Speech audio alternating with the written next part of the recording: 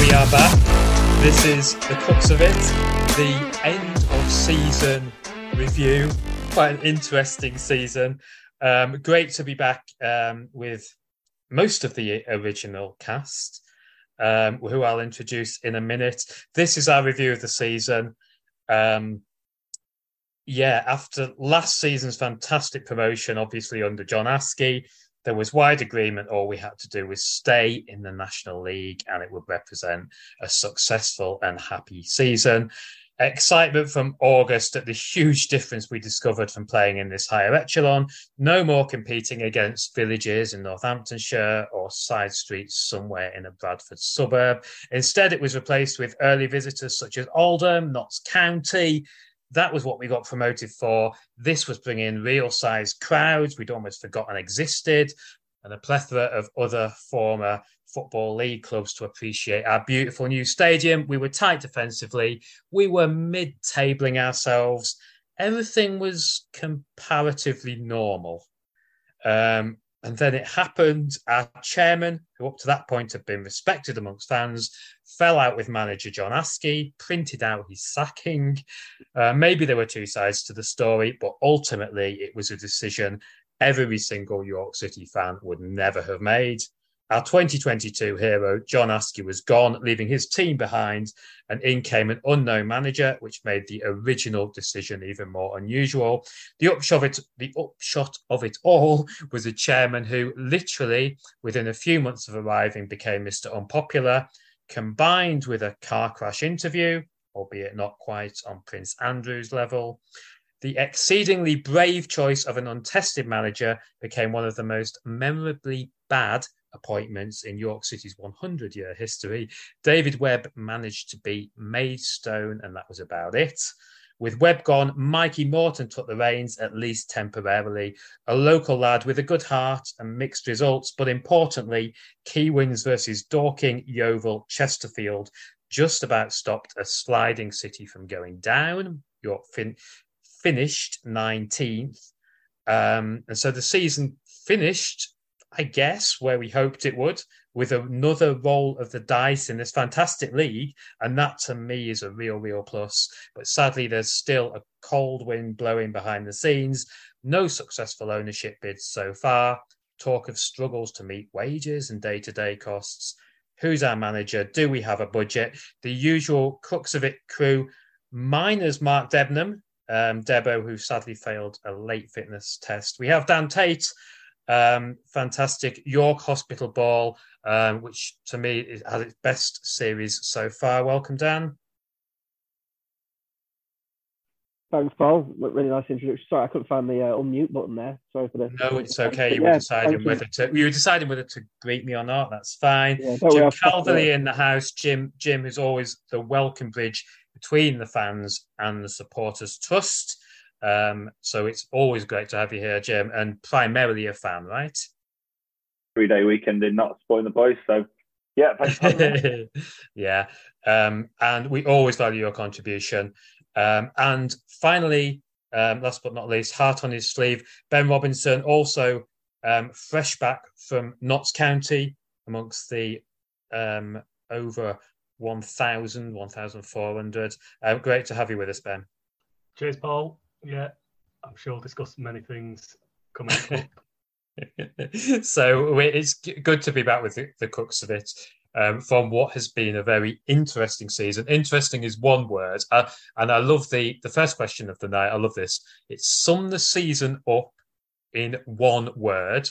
In some ways, I may be glad Debo isn't here because we might be having to edit out some of whatever word he's chosen. But we have asked Debo to try and provide a word. We have reached out to him. So that would be fantastic if that happens. But I love this question. If anyone listening as well wants to contribute with their word of the season, feel free. I think I'll start with you, Ben. Sum up the season in one word. I think I'd go frustrating, to be honest. I think if the off-field stuff hadn't happened, we'd have probably all have gone, yeah, it's been a poor season. But you know what? first season back. We can look to kind of build it. I think that was a key last season before we even got to those playoffs kind of thing on the Rasky about midway through. A lot of us were saying the National League North, if we just finish with something positive to build on for next season, we'll happily, go for the National League North. I felt like that applied this season again of, it could have been a poor season, but as long as towards the end we were looking almost like what Gateshead have done, looking pretty comfortable, like they can build on something for next season, we'd all be pretty happy. But what's happened in the end is just all Glenn Henderson had to do was nothing. He just had to keep the club running day to day, not really have to touch it, bring in a few more commercial partners, just keep it kind of ticking over a little bit. All right. He didn't have to do anything major this season. And then he made the hugely unpopular decision, which it's such a shame because Askey turned this club around essentially single-handedly on the pitch. And you can see what happened when we appointed David Webb. Like Mikey Morton in terms of him as a person, jury's out on whether he could take us forward as a football manager. But I am just frustrated with what should have been just a nice, easy season back in the National League back in the National League. Nice and easy through. Finished mid-table. It turned out to be a season full of stress, whether that be on the pitch or off it, with not knowing if we'll finish the season. I think that's the way I describe it. And it now feels like a point of, whereas last year it was open, this year it's more, where do we go now with it? Yeah, totally agree. Jim, one word to describe the season? I think, and I've got to choose my words carefully, off the field's been a little bit erratic, much more erratic than I would have liked. On the pitch, performances have been erratic. We've had some great results. We've had some rubbish results. We've had some kind of fair, middling ones. The whole club has not really hit its stride, is what I feel like. It's been great highs, terrible lows, bits in between. But I feel like it's been a very erratic season, really. I think we would have all just liked a normal club in a normal, nice, well, we all said a nice, safe mid-table finish. Erratic is the one that I'm going for. I thought for a minute I thought that's a lot of words, but yeah. Yeah, Dan, give us a word. Turbulent, I think. Just similar to Ben, really. I think that so much with Glenn Henderson, I felt like he just needed to use a bit of common sense, really. He'd taken over from someone who many supporters wanted rid of for many years. So by the very nature of coming in after that person, it was all kind of set up with one promotion. The support has carried on, to be fair, being absolutely fantastic this season, both home and away. But that was building. There was this kind of idea that we built a bit of momentum. We had the right manager in charge of us, and I think even when we did the crux of it at the start of the season, we were all sort of saying, I think a few of us were a bit optimistic, but we were saying, really, if we stay up, happy days. You know what I mean? Let's just have a bit of foundations built for the future. We've got the right man in charge. We all back him, and then obviously, it feels like about 4 seasons in one. I don't know what anyone else thinks, but it feels like there's been that many emotions of up and down, and fair play to Mikey Morton in the end. He's clearly got the club at heart. We needed those results, and I think even the fact he's already started talking about getting some of the players in for contract talks next week, I think that's really positive, because my worry is that we just sort of stagnate over the summer and then we're about 4 or 5 weeks behind every other club. So I'm pleased that Mikey's sort of taking initiative with that. And whilst Glenn Henderson's there, I think Mikey's a good person to sort of steady the ship. Yeah, I kind of went similar lines to turbulence. I crossed out chaos, and I went with uncertainty, because I think like everything that's happened at each stage of the season, as fans, we've felt kind of almost like out of control. It's uncertain. We've got a new manager we don't know anything about, and then we're not sure what's going to happen with the ownership. Rumours of maybe points deduction, or rumours of administration, but then the uncertainty kind of on the pitch, especially the time when we've got Mikey Morton, who's temporary. Is he going to stay? And I just think that's kind of ran through what, like you said, could have been quite a kind of more grounded, more solid season. And that uncertainty, stays right now when we're thinking, okay, when we're coming into the close season and we're thinking, well, what do we have a budget? What kind of budget? What happens if we get new owners? Where will we get new owners? So many questions, more questions than answers, really, I think. They had 9 days ago, we had Clubman of the Year, which went to Ollie Dyson, and they combined sportsmanship, effort on the field of play, and ability. And it's always an interesting one because it's always like about kind of who is being our most respected player through the season, not necessarily the most talented. But Ollie Dyson doing a fantastic job of getting it. But when you look at our players through the season, it's been so odd because the start of the season, like our defence was good. Coogan and Sanders were keeping a lot of like clean sheets or just one conceded.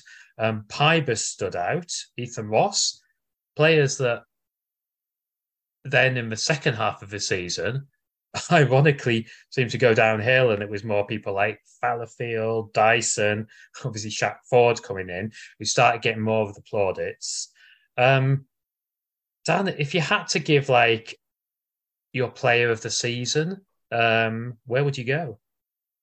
Yeah, I didn't have any complaints with Ollie Dyson. I think in terms of how much he's improved over the time he's been at the club, I think no one could argue that he's got better and better. He's been, even last season when he had to fill in at right back, he almost gives 100%. I can see why managers really like Ollie Dyson. I didn't actually vote on it, to be honest. I think if I was going to vote, I might have voted for John Lewis. Although he has some games where he misses chances and stuff like that, I just think we miss him so much when he doesn't play. I think like he's that focal point, he holds it up, he can get kicked from pillar to post. He's always occupies the two centre halves of the opposition, and I think even when he's not playing particularly well, he still puts a shift in. But then you look down the list, like you said, like where's the consistency with any of them? In spells, like there's been some really good performances, but I don't think many could hand on heart say they've been consistent over the full season. And there was a few shouts for Mitch Hancock. I think Mitch has, had another good season, maybe not scored as many goals as he did last time. But yeah, I'm looking down our squad list and not seeing many people that have been consistently good over the season. Fallowfield, I thought, was really good towards the end of the campaign. But you look at someone like Alex Hurst. I think Alex Hurst was really good in pre-season, in August and September, then his form dropped. Dan Pybus, I felt was on good form till he got his contract, and then his form dropped off. And really, if you're looking for a player of the year, you're looking at someone who's been consistently good across the season. And really, Ollie Dyson was probably the only one who you could say more games than not, he plays pretty well. Yeah, I was split as well. Right to the final moment of voting, I was split between John Lewis and Dyson. Ben, who did you vote for and why? Well, unlike Dan, I actually exercised my right to vote, and I went for John Lewis in the end. Don't disagree with Ollie Dyson at all. I think he's done fantastic. But yeah, I just felt for John Lewis. He's been professional. He's got the goals when we've needed him to. Look at Yeovil at home, and I think he's just led the line really well. I think when you compare it to other parts of the pitch across the season, like defensively, very unsettled. You think about if I was to say to you, what was our sort of starting back five, and then compare it to starting back five now, and how many changes there's been consistently through injuries, which is fine and everything. But you go down the list of players like Dan was saying, and there's so many players that we've had at the start of the season that not even like they've disappeared towards the end, they've just never been involved. Like so-called bigger named players that we've signed to potentially make an impact this season. Scott Bowden was gone by September. Luke James, I think he ended up on loan at Scunthorpe, which am I right in thinking, was there rumours that he was going there? There was Gus Mafuta, who only recently has appeared, and yes, he was injured, but I don't think he was good enough at the start of the season. There was Scott Burgess. He was shirt number 10. He sort of looked down on our shirt numbers, and it just seems like you said. I agree with Dan, to be fair. I think if you're looking at actual performance on the pitch, Ollie Dyson's probably the one that you could argue's had more better games than not. But I feel like it's been those that have played consistently. It's been 6 out of 10 all season. So yeah, I wouldn't have had any grievances. I agree totally with Dan. Ollie Dyson, Littlejohn Lewis, Mitch Hancock's. I think Ethan Ross would have been up there if he played all season as well. But otherwise, I don't think you can really name anyone else bar those 4. But hey ho, at least it's not Sean Newton winning it for the 4th time.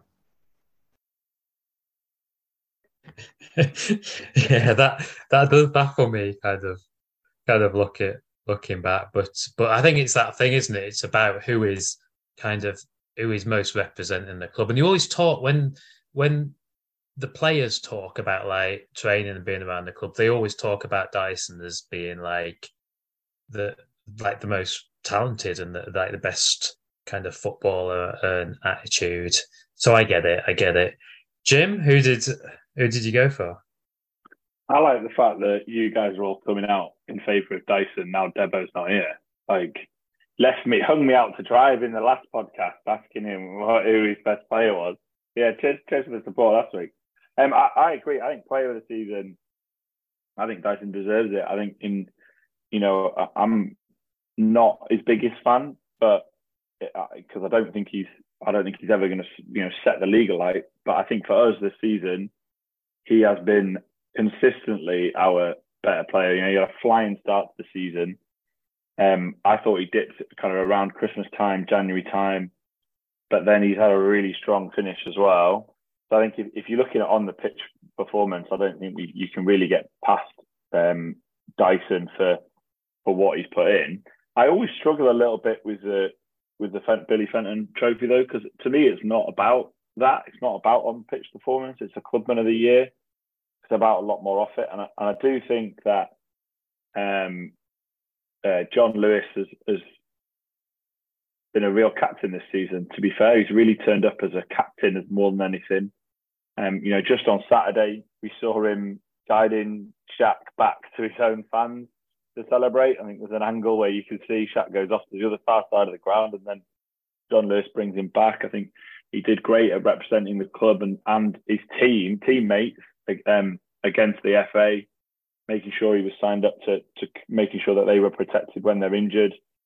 And just generally around the club, he's the first to say hello to staff. He's the first to say hello to the kids. How many videos have we seen at the end of this season where football players are ignoring kids? John Lewis isn't that guy. He does all of that. So that's why I voted for him.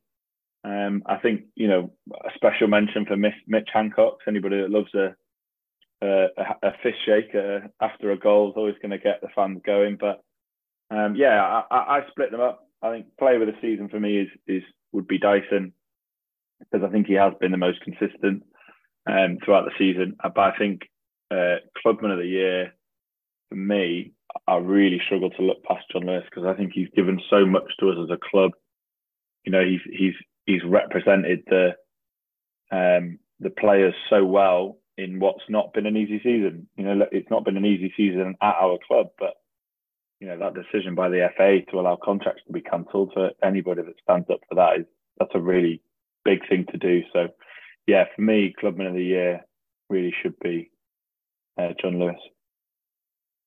Can I just say as well, Paul, just before you move on, that I have spoke to Debo about Ollie Dyson recently, and he does think he's much improved from when we did the original podcast setting on the season and battered him. He does acknowledge that he's come on. So I think he thought he was player of the year. I think his player of the year was John Lewis, but yeah, he does acknowledge that he has got some credit for Ollie now. Yeah, I'm trying to think back as to whether I knocked him at the start of the season. I think I did a bit, and I know I definitely knocked him when he was in even the start of the National League North, and I felt he raised his game last season. for that promotion challenge, he massively raised his game under Askey, and I think he's done it again this season. We forget that sometimes, that they're having to raise it to the next level. So yeah, he's a lot better player for us, I feel, than when he came here. Yeah, absolutely. I think this is Dyson's best season in Yorkshire. I have to genuinely think he's been every game he's added something, and that's more than you can say for a lot of them. To be fair, every game Dyson has added something, even if it is just running about and being a nuisance. Dyson, to be fair to him, has added something every game, and that's a big step up since last season. You know, there were times when he struggled last season. We relied, you know, we always talked about how we relied on Wright last season in the middle of the park. Dyson really has stepped up for me this year. But he's still quite a relatively young lad as well, isn't he? I think he must be one of the youngest in the squad. He's reached over 100 games now. He's played for England C. You know, if he added some goals, more goals to his game, I think he would be one that people will be looking at. You know, if we're looking at players that could be assets for York moving forward, I believe he's under contract next season. So, you know, I think Ollie Dyson, people will notice that he's got Clubman of the Year and all these kind of accolades. So hopefully, for York City's sake, he can kick on with his career and we'll be the benefactors of that. Yeah, it's a tough ask for him as well, because like last season, he's got a kill light round him, and this season he's often had to be kind of the main player and the main creator in that midfield. Yeah, so yeah, totally. And of course, we haven't mentioned Maz, who for me was the first few months without a doubt the standout player, Maz Kuyar. And I don't know why, whether he's struggling. I think the pre-season will be interesting with Maz Kuyar to see if, you know, because obviously then he'll get lots of chances to get back any fitness, to be able to get back to his best. Because I don't know why we're not seeing, but we're clearly not seeing from him what we saw at the start of the season, which is the most assists in the National League. I feel for Maz. I think he did have a good start, but then he never really got going again. And I do think as well, he set such a high bar when he came in last season that, you know, the reality is he wasn't ever going to be able to keep that kind of dominating games as he did at the end of last season and keep that up. But he had a great start, but yeah, he just never really got back for me from that injury. Certainly never got it back into his stride. And I think we slightly altered the way we played, which meant he didn't have that freedom. And, you know, you think about the end of last season, how many times he would just expose a fullback or get that gap between a fullback and a centre half, and he would just make it his own. He hasn't really had that opportunity as much this season, which I guess to some extent, yeah, we've stepped up and he's got to step up to make that chance. But yeah, I do feel for him. I don't really feel like he's got back since that injury that he got, which has kept him out for large parts of the season.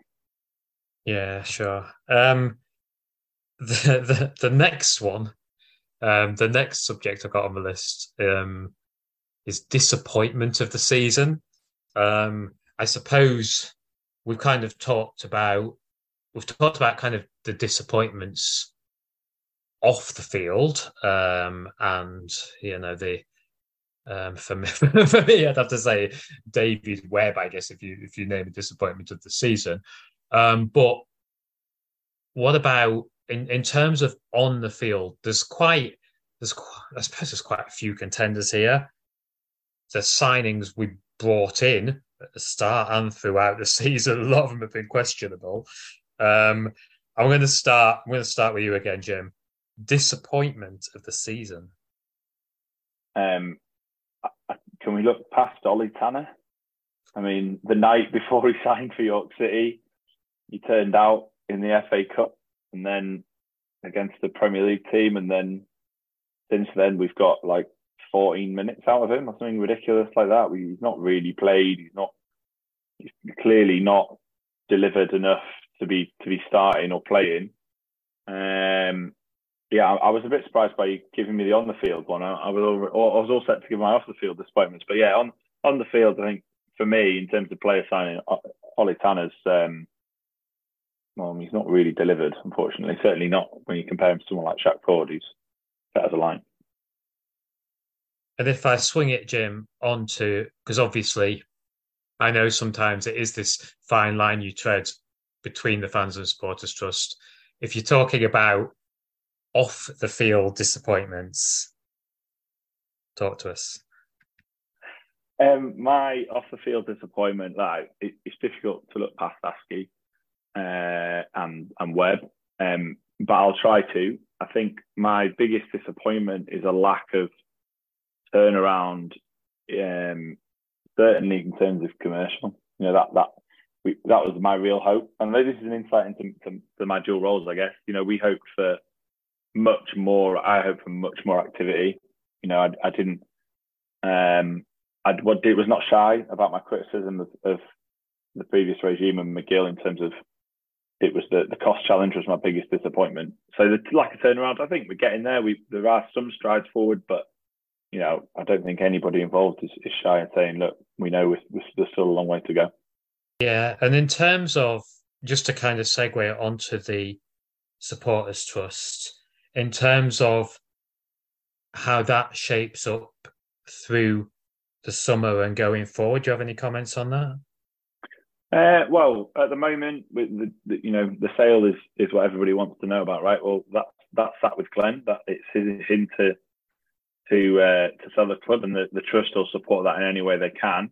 There's change coming at the trust. Mike's confirmed publicly that he's leaving in May, so there's going to be a handover at some point. There'll be new chairman. We'll have to do an AGM as well. No doubt that'll present new people, new ideas and new ways forward. I think in terms of how that works with the football club, we've got to really try to find line. Look, I'm not going to pretend I think everybody's in the same boat of believing that Ben's time at the football club's come to an end, but we have to work with him whilst he finds a new owner, and that's not easy. You've got to find someone with a lot of money to come and buy the football club and then run it at the moment. So we'll work with him in any way we can. That's going to be uncomfortable for some fans because I know they'd like us to be a lot more obstructive. But the reality is the most important thing, and as I keep saying, everybody has to remember that whoever's involved, we all have to continue running the football club. So we have to keep that in mind, and that's going to be some uncomfortable kind of discussions at some point with fans, because we are going to have to back certain things that happen, because it might be the best thing for running the football club whilst they find a new owner. Yeah, and no easy solution.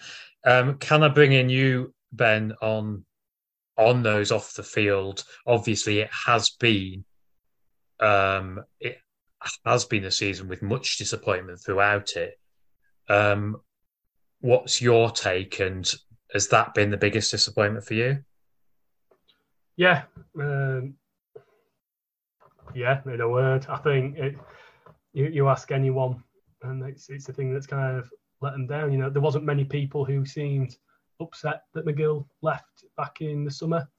It's just a real shame that what's transpired is, well, what's gone on. It's been a disaster. Let's be fair, off the pitch. The only thing that could have made it worse is administration, which thankfully didn't happen. But it was close to. Let's not forget that 2 months ago the rumours were very strong with what was going on. Jim will know more than me about how close that was to happening, but it did feel like there was a very much, when the Sports Trust had to step up and pay, it was then a case of, well, if they don't get a new owner, will Glenn continue to pay, or how long will that be paid for? And it was becoming a case of the work on the pitch was then going to get ruined by what's happening off it. And I think, yeah, and I agree with Jim as well, like, gone up a division, it just seems like everything's stagnated. There's been some absolutely fantastic things that have happened off the pitch. Attendances have significantly increased. Those ones in the South Stand that make all the noise have been absolutely superb in getting an atmosphere going each game. I think down in the fan zone's been a lot better. You know, the introduction of Brew York and the fact that we now have like a live band before the games. It's just really added to the fan event. But then if you look at the actual goings on behind the scenes, I'm surprised people like Jim have got the patience to keep doing it and keep going for it, because my faith is diminishing quickly, very quickly, the off-field stuff. So yeah, on the pitch, I'd say Gus Mafuta for me is my disappointment of the season. I just think he came with a bit of a pedigree from Boreham Wood, was meant to be the new kind of Akil Wright in that middle position. And yeah, he's just been a disaster, to be honest. I'm sure he's a great guy. I'm sure he has done well in the past, but it just really hasn't worked out well at York. But I'm just going down the list again. There's so many other players you could name. Danny Rowe came with good pedigree, but was totally unfit. Manny Duku, to be fair, is not disappointed because I expected him to be that poor. Luke James has been non-existent. Nathan Thomas seemed to disappear. You know, keep it going. Like Scott Borden disappeared after a month. Even Alex Whittle came with good pedigree and did poorly. Fraser Kerr, you know, didn't have great games. And then remind me who Scott Burgess is again. Why is he our number 10? Like, what an absolute dire set of players that we signed in the summer. Oh, anyway. Yeah. Dan? Well, you haven't left me any players left. I was just going to say Danny Rowe, yeah, for me. Just because of his pedigree before, at Fylde he scored bucket loads of goals, didn't he? And I appreciate he was in his 30s and stuff like that, but even at Chesterfield, I think he still sort of 10 goals in 21 appearances. So, 1 and 2, it's a good record. All right, he's not played a lot of games, but if we can get him fit, he might get the goals that is going to see us clear and go on a bit of a run, like Gateshead. And he just didn't look fit at all, did he? And I think, to be fair, I think, Mikey sort of tried to defend him, didn't he? He said that a lot of balls were sort of played over his head, and really he's a player that needs it at his feet. But then I don't think he played again after that. So I think behind the scenes they must have kind of, realised. And I think that was, to be fair to the management team, that they kind of cut the losses with Danny Rowe as well. They didn't sort of persist with him. He wasn't fit. It wasn't working out. And I think fair play to kind of taking him out the firing line, really, because we were playing with 10 men, I felt like, at times, with Danny Rowe leading the line. Biggest disappointment for me, though, is the finances, really. You keep hearing about how, the figures are not going to be great going forward, and, we're hemorrhaging money. But I look at the crowds have been unbelievable.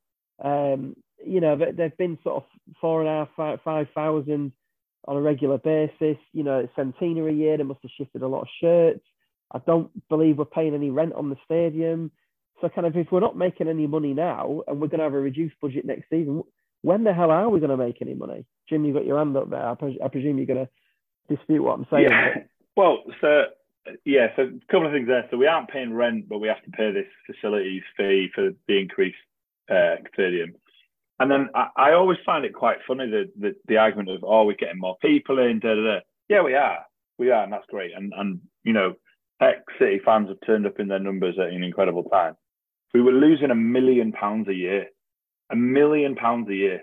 1,000 people on the gate ain't changing that.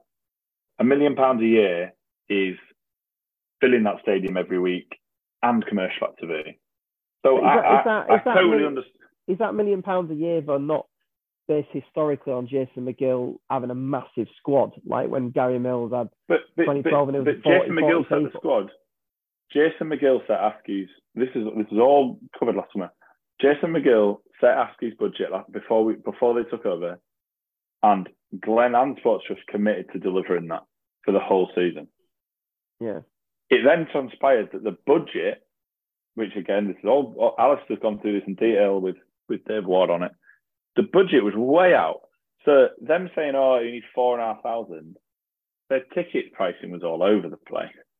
So I get fans' frustration with it, and trust me, I am just as frustrated with it. But the deficit we were in before was massive, absolutely massive, ridiculous.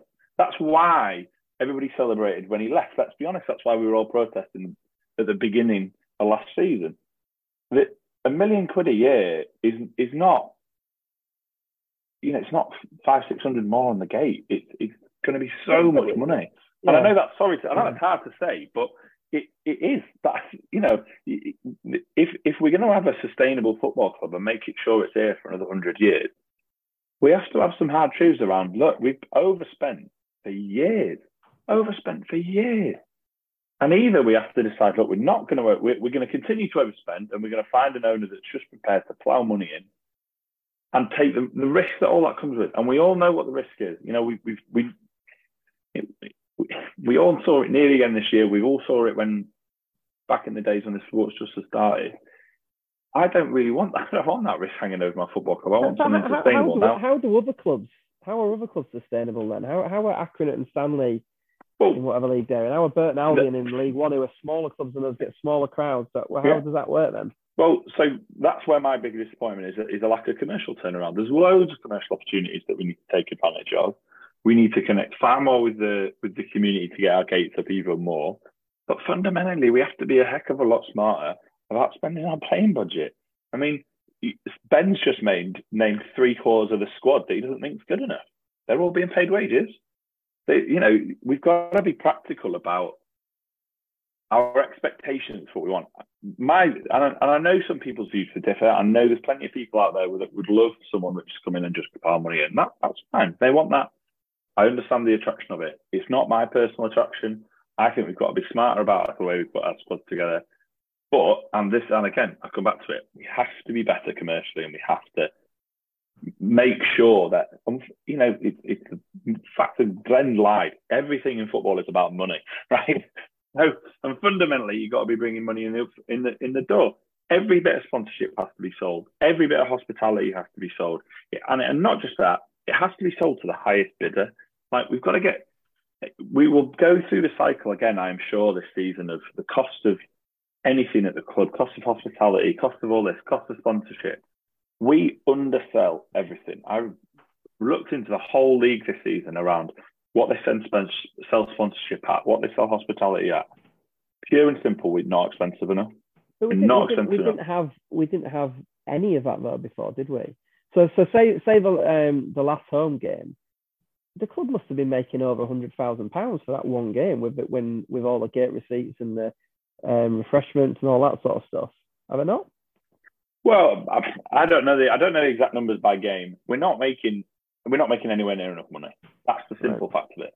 And the bit that we've got to get past as a fan base is, it's not just that we're not making enough money, but we have a huge deficit to make up on what we were doing before. It's like if we were at zero before and then we're making more money, great. But we've got a huge amount to make up to make sure the club can function itself, right? Yeah, I think the point about wanting, I see people trying to copy in Ryan Reynolds and see if he's got a cousin who might want to buy York City.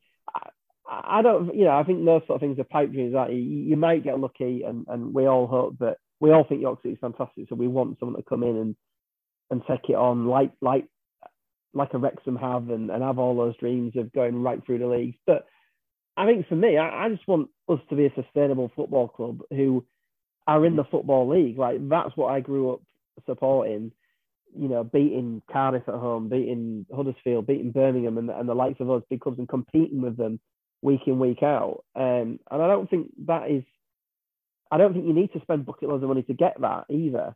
And I just think the crowds now, the reason I say about the crowds, and I keep going back to that, is because these crowds are miles better than the ones I was watching when I was watching Paul Barnes and John McCarthy. That's why I'm not an accountant, and I can't, I can't work in that sort of way. But in layman's terms, I'm sort of thinking, why is it that we're getting all these people through the door now? Because I don't think they might not be there forever.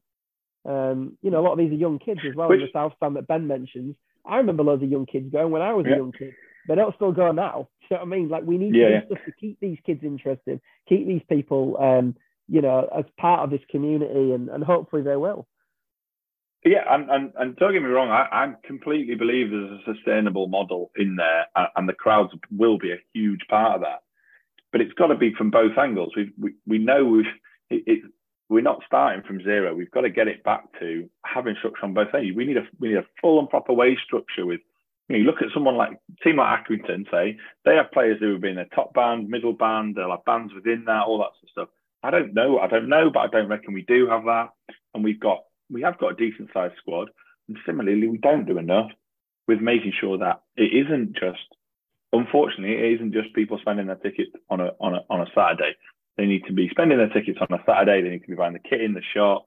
They need to be buying into sponsorship. They need to be doing anything like that, because that's what makes a club then have a budget that it can comfortably sustain itself if it's then being spent smartly as well, which is all of that needs to change, but it doesn't change, and it was never going to change in a season. What we've got to hope is that going forward, you get that approach of you bring in as much in as you can and you then spending it smartly. And that's always going to be a challenge. That's a challenge at every football club, but that will take time to get that handle on it, right? And it's one of my bugbears. I'm afraid, Dan, you've got a bit of a double barrel there. My bugbear is that we were so far behind that sustainable model that an improvement in crowds, as great as it has been, was never going to cover that deficit. And that's the bit where it's like, yeah, it's lovely, but it's been done so badly for so long. We've got to change everything else to fit to that great thing. Just one final thing on it, Jim, before we move on.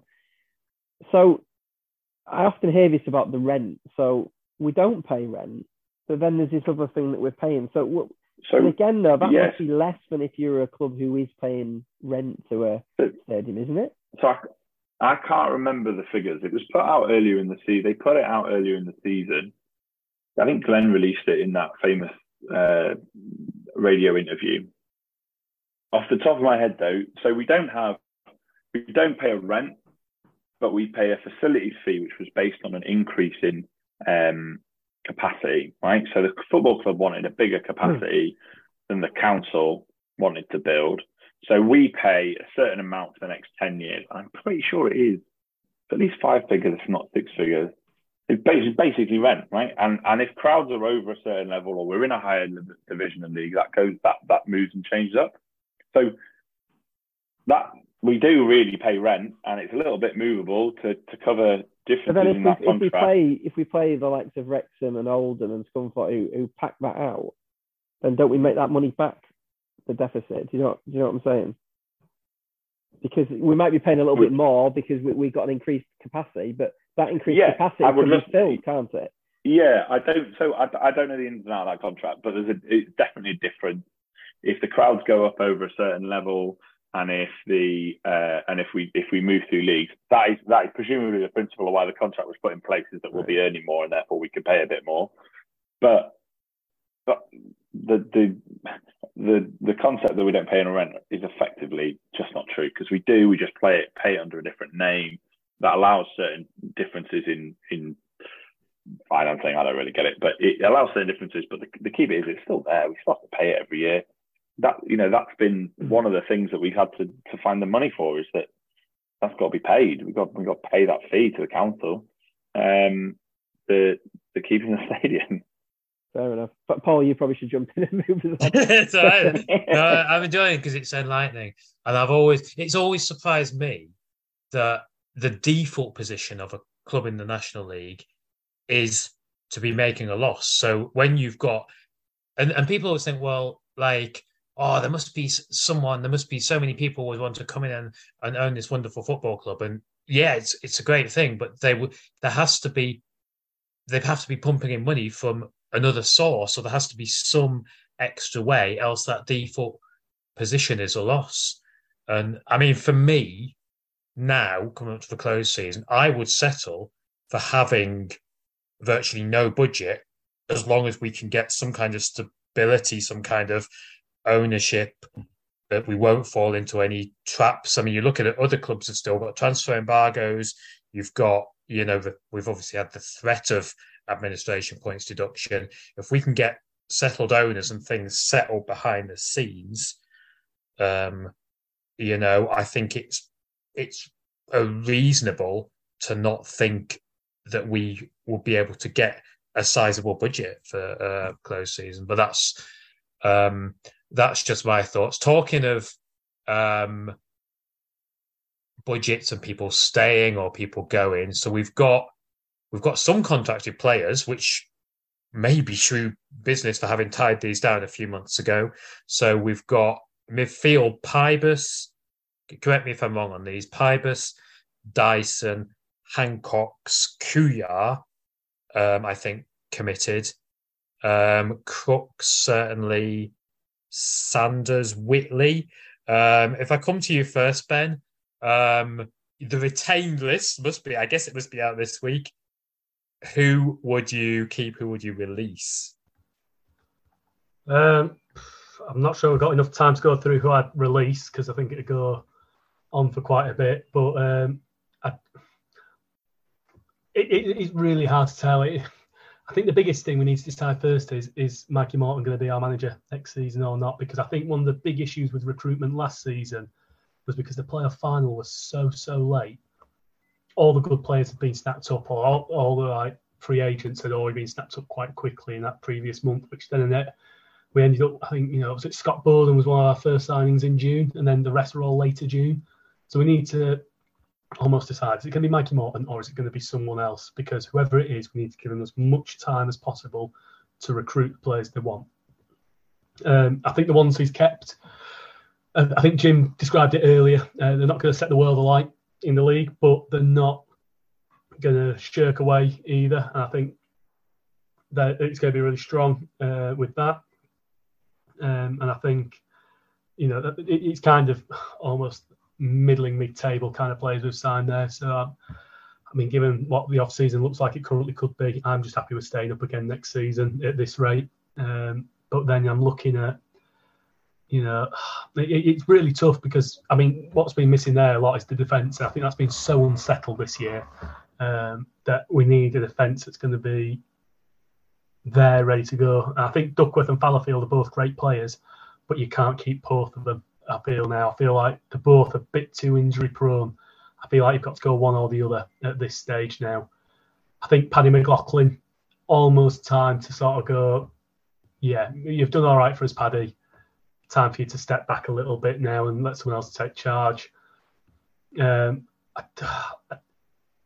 Wickle's a tough one because I don't think he's good enough. I don't think he has been good enough this season. But is there better? I'd willing to risk it and go yes. But that's what I'm torn on. And then Mark Ellis, I think he's done all right since he's come in. So I'd probably offer him a 1-year deal. There's not a lot else that I'd really keep, to be honest. I think Ethan Ross I'd probably send back, even though he did all right to start the season. Whitley I'd probably keep now, but would you give him as number one still? He did really well against Notts County on Saturday. It's one of the best individual performances from a goalkeeper at York City I've seen in a long time. However, the previous games before that, he was very shaky. Probably didn't help how he had a shaky defence. So, yeah, and I think he's only really Adam Crooks, the other one I'd keep.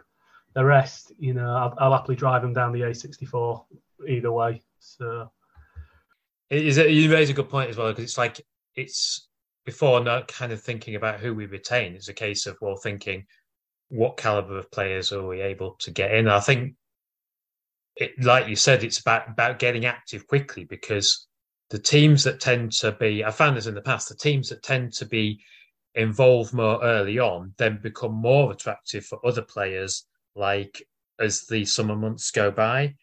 So I'm kind of hoping that as well. I'm hoping that we can, it's getting everything settled, isn't it? Getting the manager settled, getting what is our close season tactic, what kind of players do we want to sign? Dan, you want to come in?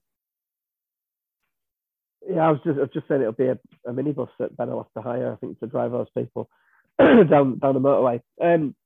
Yeah, a similar thoughts to Ben, really. I think it's difficult to attract, isn't it, when the manager doesn't know whether he's coming or going. I think they've got to make some sort of decision, and whether people want Mikey Morton long term or short term, it doesn't really matter. We need someone to be permanently in charge, because otherwise players are going to say, well, why am I going to sign for York City when there's so much upheaval going on, with so much uncertainty? And if you were a player, they only get 1-year contracts, don't they? And if you were looking at it thinking, well, a few months ago they were talking about not getting paid, it's not really an attractive proposition, is it? It's going to be difficult to attract people.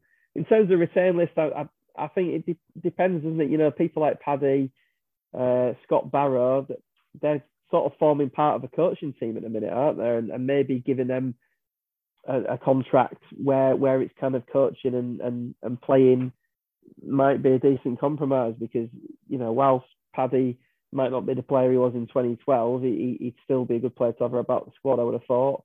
Still can come in and do a job. He had some good games towards the end of the season. You know, he chips in with an odd goal.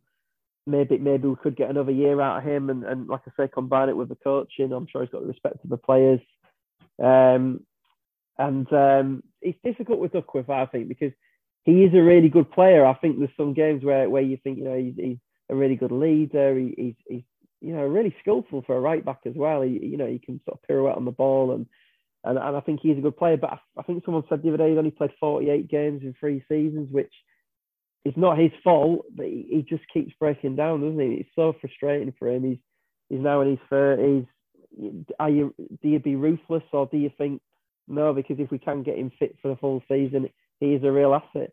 Ben, you're obviously dying to dispute something I've said. Go on. It was just on the McLaughlin and Barrow point. I mean, McLaughlin's been on a contract now, player coach, hasn't he, for like 2 or 3 seasons. I think it's now time for him to hang up his boots, to be honest, and go full coaching with us or get rid. Because I feel like he's then taking up a wage that we could bring in another player for. And I feel if it gets to an emergency situation where we need him, we could get him on a quick contract, almost a pay-as-you-play, right, get going. But I wouldn't be on that side of coaching. I think I'm thinking of it, Ben, and I agree wholeheartedly with what you're saying. I'm thinking if it's a really reduced budget and there's not a lot of that money to go around, and they kind of, and they've not got the coaching staff are still kind of whoever Mikey wants to bring in, and there's not a lot of money to kind of have a coaching team, then maybe that is a way of doing it. But like you say, they're paying as you're playing or whatever, you know, maybe that is suitable for someone like Michael Duckworth. And I really hope that he can get back fit, because he is a really good player, but it depends how ruthless you are and what the budget is available. I feel a bit to see that we've seen him as a midfielder and a sports scientist. I think we've seen him as a midfielder again. You know, we said when he came back last year, yeah, he's a great signing on a dual contract. He's a great signing on a dual contract. We can pop him in when we've got a few injuries, or we pop him in when when we need an extra player. And the reality is, he's played the last 5 games. You know, we've ended up relying on him, right? And I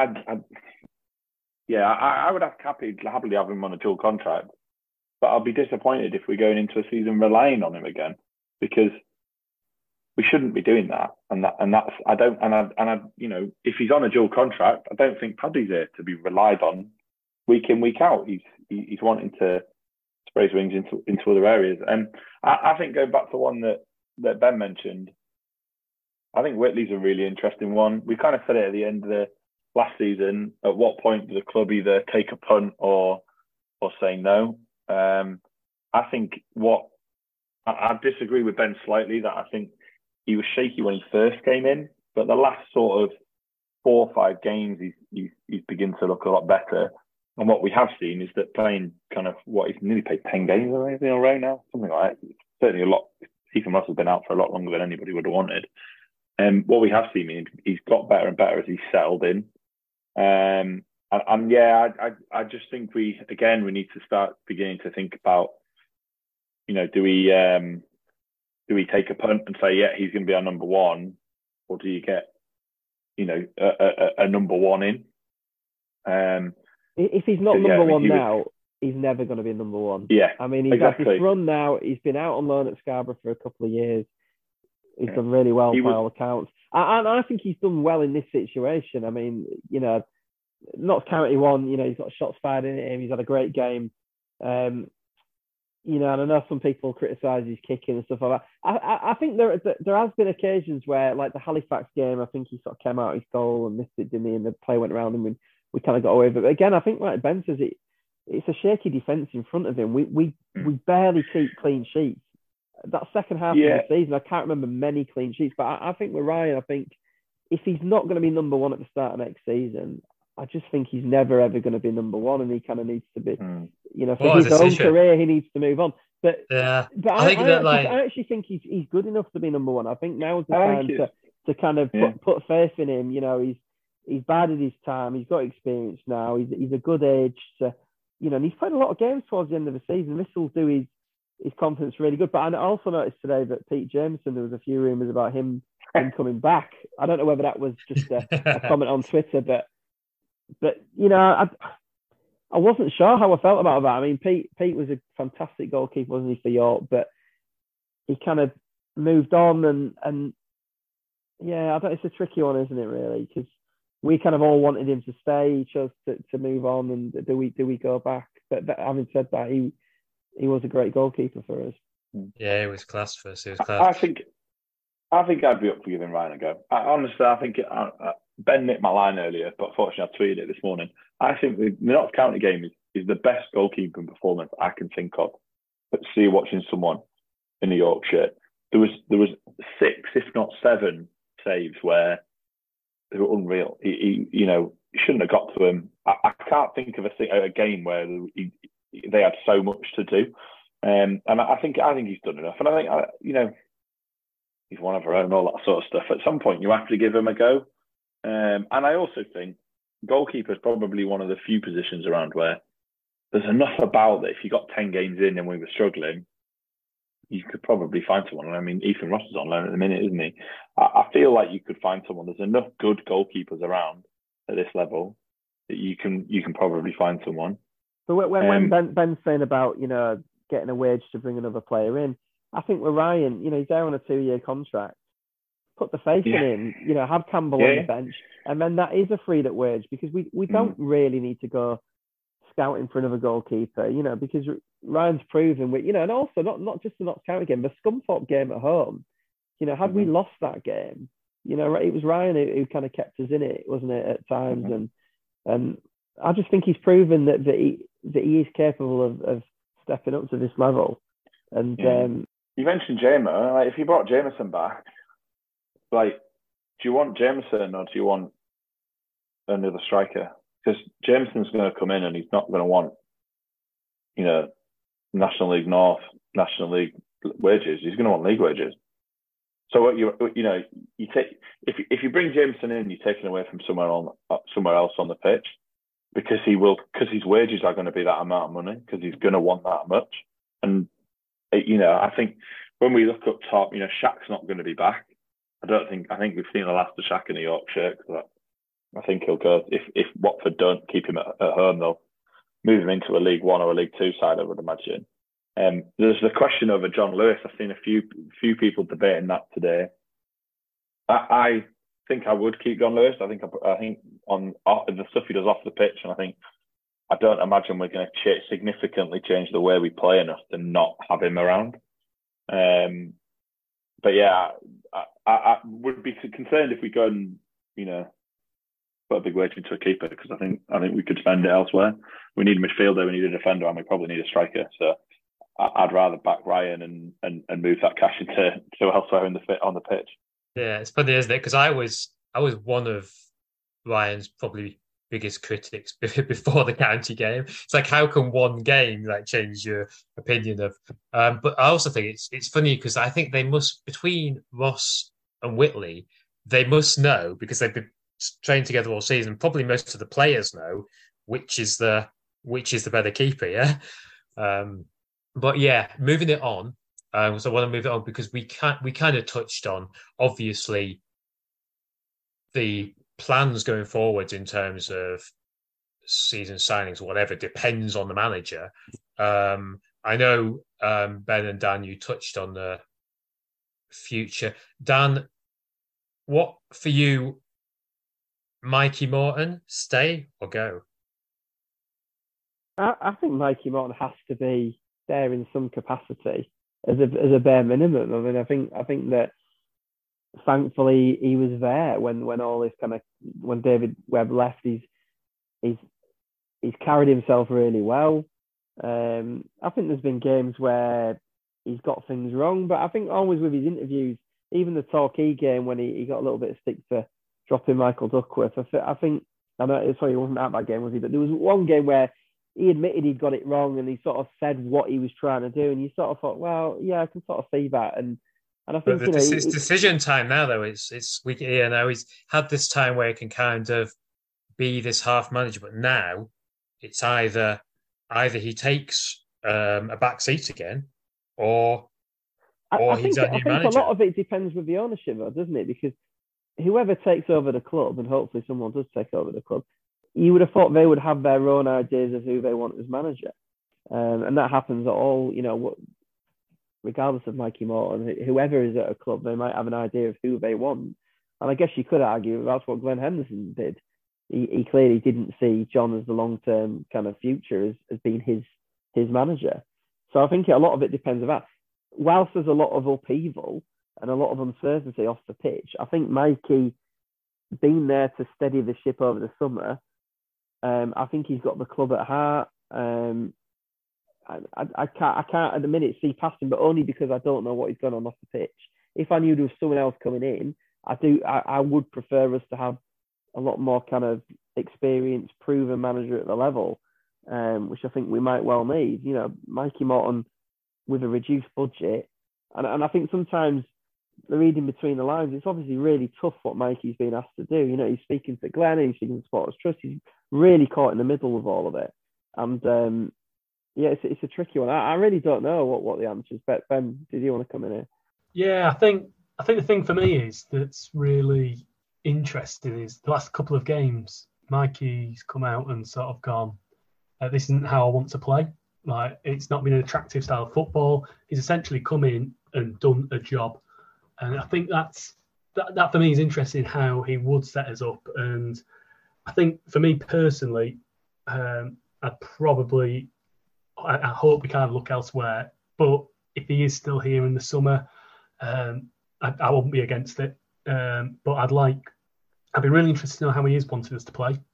And I'd also be really interested to know what is his contacts like. That's not in a negative kind of aspect at all, because I genuinely don't know what's his contacts like within the game. Who could he bring in? I'd be interested to see who he could bring over the summer, because I think he has done the job. And I think he is tactically astute. I think he's really, a good. He's been perfect for this situation of just getting enough results to keep us up after the absolute shambolic mess that we had under David Webb. I think he's done a real good job of getting the best out of some of the players, not loads, but some of them. He's managed to get them to. I think, Ben, I feel like it needs an experienced head somewhere on that coaching staff. I mean, Tony McMahon, really good player for Middlesbrough when he was coming through the ranks and stuff like that. Really suffered with injuries, but I think he obviously commands a lot of respect in the dressing room. It's his first proper coaching. I think he might have done a little bit of Scunthorpe before, but he's still relatively young. You've got Paddy there, you've got Scott Barrow, never coached anywhere. Mikey, all right, he's done Taddy Albion and some stuff for Leeds United, but for me, it needs some sort of, if he's going to be the long-term successor, it needs someone almost above him, a little bit like Steve Burr, I think, at Hereford. No, I was quite young, and it was his first job. But Steve Burr was, used to manage Kidderminster and a few other teams, Northwich, Victoria. Really good for the level, experienced, someone to oversee it and just to sort of help out, and just like you say, might have some contacts, might know what to do when things aren't going so well. And I totally agree with you there, because I feel like he does bring something to the club on the coaching side, most definitely. And I think he clearly is. It's not David Webb, and I think that's the best way I can describe it. He's not. He knows what he's doing, or knows what he wants to do, and I think that's really important. Because I always felt under Steve Watson, we always like to plan. I couldn't tell what Steve Watson was trying to do, whereas at least he's come in and sort of said that. But I feel like if we don't stick with him, we definitely need him somewhere on the coaching side. I'd quite like to see him, but I definitely think. Personally, I think we should look elsewhere first. What I would hate to happen is for us to have this reduced budget, all this chaos going on, not be able to attract decent players, get off to a poor start, and him start getting pelters. I think that he deserves far more than that. You know, and that's my worry going forward. That I don't want him to feel, however he leaves this football club, whenever it is, he needs to leave with his head held high and kind of with credit in the bank, because I think that he's been asked to sort of take on a thankless task, really. You know, and I think he's done it pretty well, because I thought at one point we were going back down to National League North, and that would have been an absolute disaster. This pod would have been completely different, a lot more swearing. I'm sure Debo would have made it on, you know. So I think he deserves to be part of the club, but I feel like, you know, I just hope that he isn't put in an uncompromising position going forward. Yeah, and he is the guy that essentially has kept us up. Which brings us on to, I guess, the highlights of the season, of which there has been many, particularly kind of away days, away experiences, and obviously the fans, which it's just continually surprised me. Because I remember Booth and Crescent, the average used to be 2,300, and even to get a rise of, say, an extra 100 fans on average would be such a tall order to get. And so we're now getting, I think, like you alluded to, Dan, the best crowd since the early 90s, right? That's absolutely staggering that we could take so many to Notts County for a game when you could argue we were already pretty much safe. And not only that, it's just transformed the games, and it's just, you know, it's, for me, that is our selling point right now. And if we're trying to attract players, if we're trying to attract anyone to this club, I think the club should do everything they can to just share as many videos, as much media, as much publicity of the fans, because that is what sets us apart from many, many, many of the other teams in this division. I think that's been, you know, so there has been a lot of highlights, and I think all the highlights of this season have involved, part of it is because of the fans' reaction. So I'm going to come to each of you for a highlight of the season. I'll start with you, Jim. Give us your highlight of 2022-23. I think the big thing has to be the you've just mentioned it. I mean, the fans have been incredible. I mean, just look at the last 5 away games. 1,400 at County. I refuse to believe there was less than 600 of us at Torquay. 1,000 at Chester. 1,000 at Wrexham. Unbelievable. And those away days, at the final gasp away days, Torquay away will last long in the memory to anybody that went. I think there wasn't a pub, restaurant, shop you could go in without seeing a City fan. It's a shame about the result, but we had an incredible weekend. And similarly with County this weekend as well. And you know, we got a better result there. So yeah, just the craziness of how everybody keeps turning up. That is the biggest highlight for me. I think I can't get past it. I can't get over. You know, if the club could just get everything right, you know, Christ, it could fly, couldn't it? Our greatest asset. Ben, give us a highlight of the season for you. Jim's right. Torquay was an absolutely incredible weekend. I thought the unity from just all fans that happened to be down there was unbelievable. There was no egos whatsoever. Everyone just had a great time. But I'm going to go for Chesterfield away, I think, as my highlight. I just thought, despite missing 2 goals because I was too busy on the concourse, it was that day that we felt that we were staying up. And obviously Torquay decided to keep winning, which made it even more stressful. However, I think that's the one game where we hadn't beaten them away since 1992.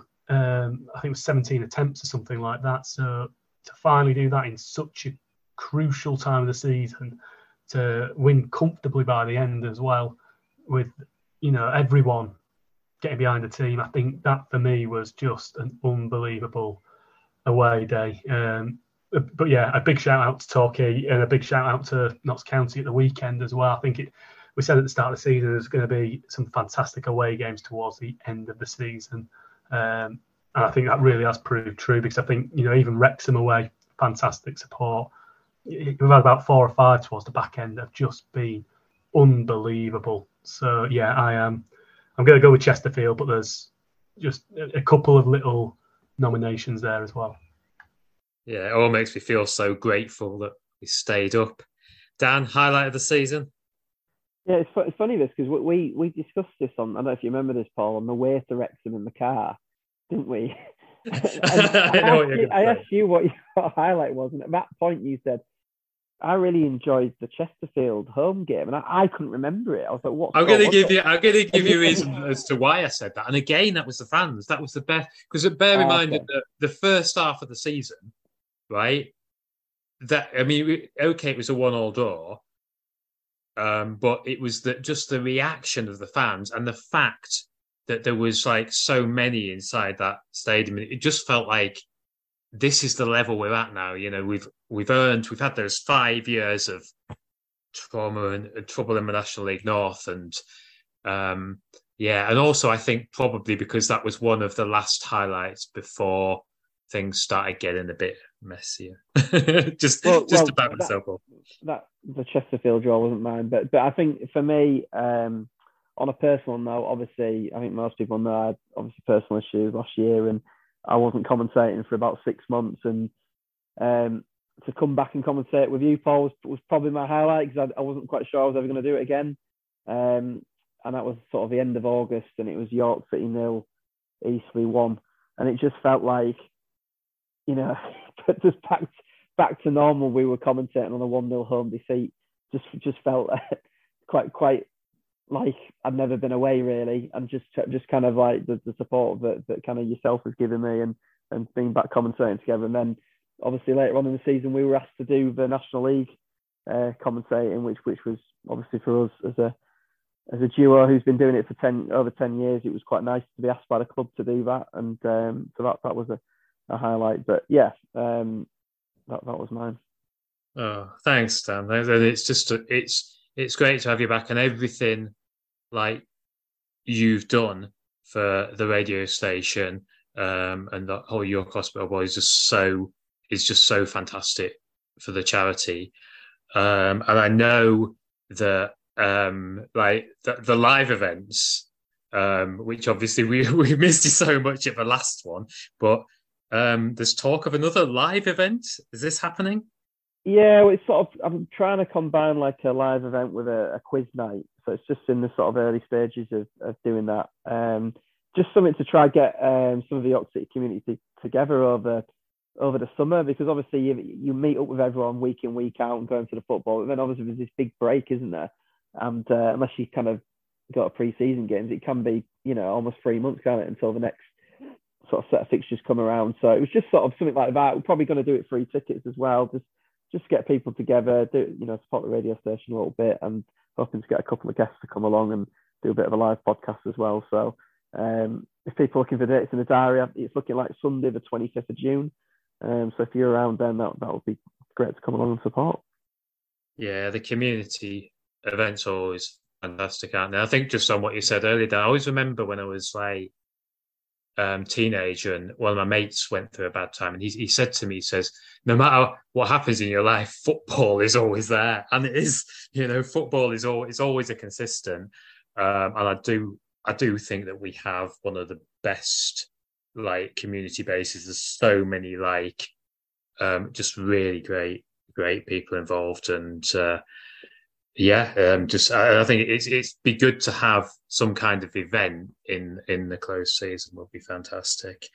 We've covered the highs, we've covered the lows. It's been good to get back and do the crux of it. I'm sure we'll be here again for the crux of it when we've made possibly dubious signings. Who knows what the summer's twists and turns are going to be, but I'm sure we'll be back to preview the next season.